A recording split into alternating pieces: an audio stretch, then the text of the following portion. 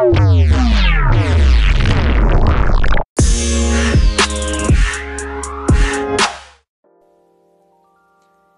what's going on? Amirul here. Selamat berpuasa. Hari ni I akan jawab satu soalan that has been asked since the early days of Facebook ads sampailah sekarang. Masih lagi ada yang tanya, so I can share my point of view on it. So, apa soalan tu? Okay, soalan tu is, kenapa iklan saya ramai like padahal dah adjust people who live in, kan, location, language, siapa specific interest yang hanya audience kita je yang interested. Okay. So what did I mean by tag tu? So tag tu usually is those yang obviously bukan relevant audience lah, bukan audience yang kita nak. Contoh yang paling obvious is foreigners. Okay, foreigners selalu orang cakap macam Bangla lah, Nepal lah, kan, Thai ke apa, orang yang outside of the market yang memang kita nak, which is maybe Malaysia kan. Usually is those yang nak target orang Malaysia sahaja tapi dapat foreigners. And dia bukan foreigners macam tu je, it can also be those yang travel, so dari luar negara, travel ke Malaysia, so kadang-kadang dapat likes from them juga. Okay, so before I get into the solution, I nak buat I have one mindset shift. Okay, so just nak change your mindset on this. So instead of macam kita tengok those foreigners sebagai foreigners, so kenapa foreigners like, kita anggapkan sebagai not relevant audience, macam bukan foreigners sahaja tapi audience, not the right audience untuk kita punya business ataupun that specific iklan, macam tu. So the better question now becomes, how do I get in front of the right audience in general? So nampak tak? So kita punya mindset pun dah change and we are asking the right question. So memang sepatutnya kita tanya soalan ni, so kita akan cari jawapan. So better question, how to get in front of the right audience in general.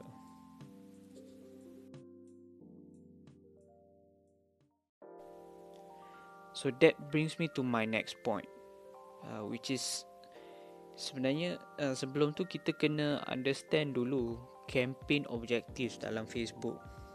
What they actually mean bila kita pilih, kan, campaigns yang kita pilih tu, like video views, post engagement, brand awareness, conversion, click to website. So tu yang campaign yang kita pilih tu, kan. So what does it actually do bila kita pilih different campaigns? So sebenarnya itu adalah cara Facebook nak tahu apa objektif kita sebenarnya. Sebab Facebook ni sebenarnya Facebook nak tolong kita. They want to give us the best result. So apa sebenarnya, what does it do, the campaigns? Okay, macam ni, let's say kita buat targeting tu, kan. Kita buat targeting bila dekat ad set level tu, kan, kita buat targeting, and then belah kanan dekat right column tu, on the right side, dia ada potential reach, berapa ramai berapa besar audience kita yang based on that targeting. So let's say 500,000 potential reach.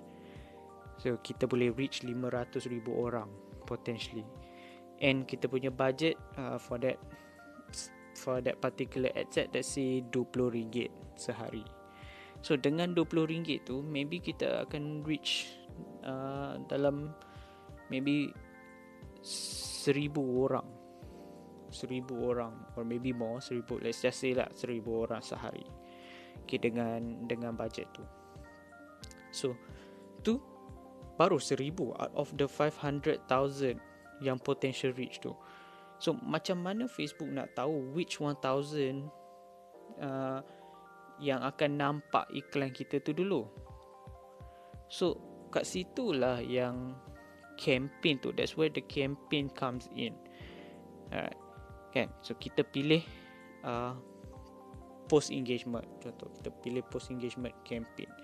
So dekat situ Facebook tahu okay, apa yang sebenarnya first 1000 people yang Facebook nak tunjuk iklan.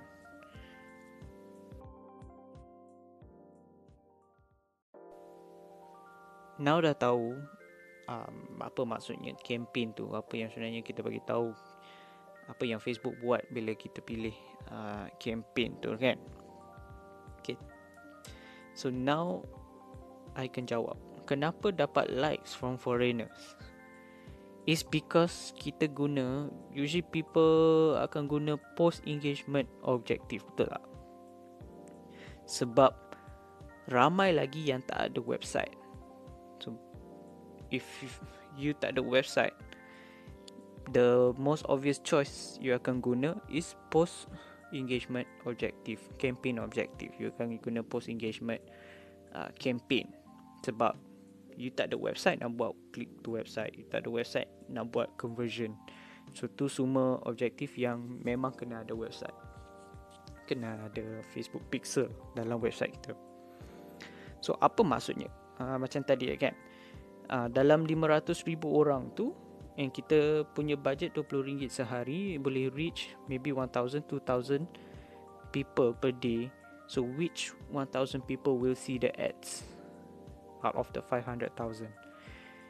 So bila kita pilih post engagement campaign, that means that Facebook akan cari orang yang most likely to engage. Maksudnya dia akan optimize, dia akan cari people who are most likely to engage. So dalam 500,000 orang tu potential reach, dalam 500,000 orang tu who is most likely to engage? And by engage sebenarnya by definition on Facebook, engage ni maksudnya like, comment, share.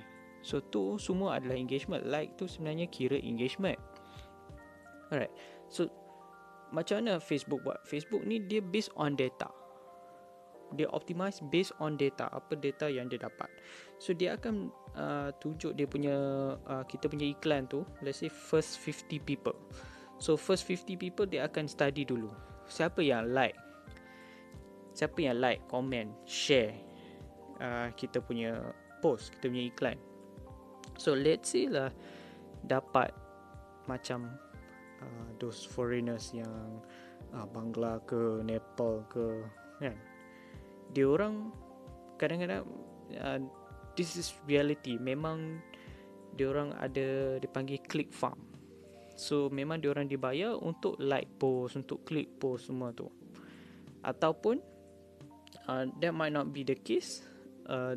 Another case is memang dia orang akan like. Dia orang suka like post. So bagi Facebook, let's say Facebook dah tunjuk 50 orang dulu untuk study. So let's say dalam 50 orang tu dia nampak ramai yang foreigners ni, dia orang senang je nak like. So bagi Facebook, okay, tu lowest cost. You get the most engagement at the lowest cost. Sebab you pilih post engagement campaign objective.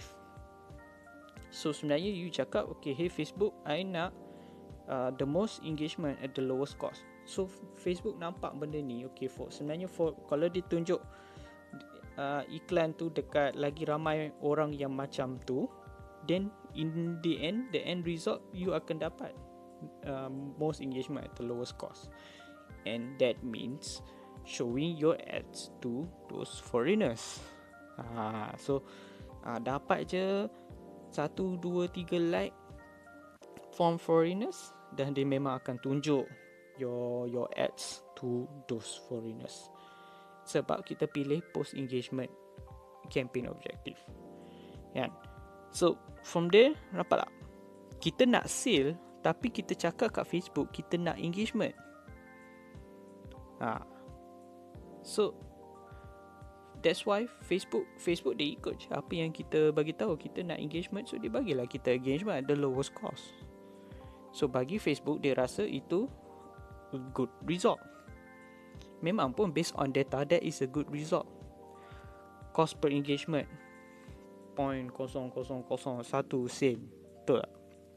So it's the lowest cost, which means targeting foreigners. Sebab itulah kadang-kadang ada teknik yang orang cakap macam, okay, kita nak buat social proof. So social proof, kita nak banyakkan likes dekat kita punya post tu, so orang nampak macam, oh, banyaknya like.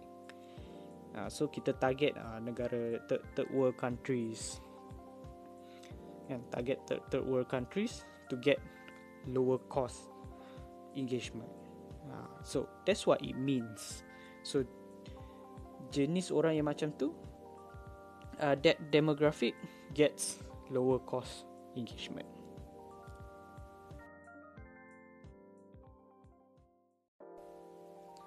Sebab itulah Facebook sediakan conversion campaign. And kalau tengok dekat campaign, one of the campaign objectives, ada satu tu conversion. So conversion maksudnya dia convert a certain action, they take a certain action yang macam leads, visit kita punya website, dia tengok kita punya product page, dia add to cart, dia sign up, dia register. Itu adalah conversions. So bila kita pilih that campaign, maksudnya kita bagi tahu Facebook kita nak benda tu, compared to yang engagement tadi. So engagement tadi kita bagi tahu Facebook kita nak engagement, kita nak like. Sebab tu Facebook bagi kita like. Right. I'm not going to go into detail about macam mana nak set up conversion campaign ni. So maybe that one kita save for another episode. So I just nak share a bit about conversion campaign ni. What does it mean? So it means, like I said tadi, it means that Facebook will optimize for conversion. So dalam conversion campaign kita, at the ad set level, bila buat targeting tu kan, so kita boleh pilih, you need a website for this. So you need Facebook pixel in your website, and you need to set up standard events. So standard events ni macam add to cart. Kalau guna e-commerce ada view content, maksudnya view product page, add to cart, lepas add to cart, add payment info ke initiate checkout semua tu, and then purchase, register an account, search the website. So itu adalah event ataupun triggers. So bila kita guna campaign objektif, kita boleh set, okay, kita cakap dekat Facebook, kita boleh pilih add to cart. So dalam e-commerce ada add to cart kan. So Facebook dia akan guna data, maksudnya dia akan tunjuk dulu iklan, run sample, and then bila dapat data, dia boleh optimize based on the data. So contoh, this group of people yang add to cart, so dia akan carilah benda yang similarities, dia punya umur dia ke, dia punya interest ke, sebab Facebook ada banyak data kan. Kita tahu Facebook ada banyak data. So dia akan cross check lah, dia tengok, okay, orang A, orang B, orang C, orang D, apa yang similarities, apa yang sama, apa yang dia orang interest dia orang sama ke, umur dia orang sama ke. And then the next maybe another few hundred people, Facebook akan cari orang yang sama macam tu. Sebab sekarang ni kita suruh Facebook optimize for conversion, optimize for add to cart, more specific. So I like to use optimize for add to cart awal-awal instead of optimize for conversion. Sebab Facebook nak data untuk optimize. Kalau dia tak boleh dapat data tu, then dia tak boleh optimize. Kalau notice, Facebook dia ada, kalau boleh tengok dekat delivery status tu akan keluar learning phase. So maksudnya that time period tu is when Facebook is trying to gather some data untuk optimize your ad set. And the rule of thumb is Facebook cakap, kat situ Facebook ada mention, you need at least 50 conversions. At least 50 conversions untuk dia properly optimize. So 50, contoh kita buat optimize for add to cart. So kita kena ada 50 add to cart untuk dia properly optimize. And dia ada conversion window, maximum is 7 days. So mana kita dapat dulu 50 add to cart conversion ataupun 7 hari. So let's say lah tak sampai 50 conversion and 7 hari. So dia just akan guna data dalam 7 hari tu. So lagi banyak data lagi better lah. Kalau dia tak cukup data, susah nak optimize lah, sebab dia tak ada data. You need at least 50 people yang add to cart, baru dia boleh betul-betul study siapa yang 50 orang ni, and then cari lagi macam yang 50 orang tu. Okay. Other solutions, kalau you don't have standard events, macam your pixel tu, you don't have standard events in your website, you can at least use click to website. So pilih campaign objektif yang click to website, tapi still kena ada website lah. But if you don't have pixel ke apa, it's okay. Maybe boleh guna macam MailChimp ataupun MailerLite yang boleh buat satu landing page untuk kita kumpul kita punya customer information. So something like email address ke, so boleh buat lead generation. That's another alternative lah. Ataupun boleh guna Blogspot. And Blogspot is free. And then buat click to website. So banyak alternative. So if you choose click to website, then Facebook akan optimize to get the most clicks to website. Tapi itu pun still ada possibilities lah yang you will get a lot of non-relevant audience. Kalau post engagement tu, post engagement I personally like to use untuk retargeting. Sebab kalau guna, let's say my retargeting custom audience tu tak besar sangat, kecil je. So if I use conversion objective, then dia akan within that let's say within the 1000 people, dia akan optimize for conversion. So dia iklan tu tak reach as many people as it should. Sebab tu retargeting kita dah filter dah pun.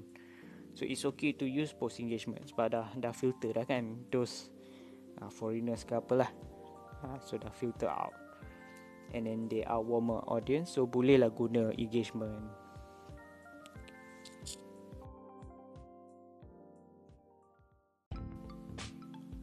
Okay, tu saja untuk hari ni. If you use Anchor app, you can ask me a question guna voice message, and I can feature you dalam call in segment in upcoming episode. So boleh tengok dekat bawah ni, if you using the Anchor app, dekat bawah ada voice message. So leave me a message and your question, boleh tanya pasal digital marketing ke, or Facebook ads, more specifically about working from home, e-commerce. So any of those questions boleh, and I akan feature you lah in the upcoming episodes. So kita akan buat call in segment. Alright, so before we end, here is some motivation to help you get you through the day. Alright, bye bye.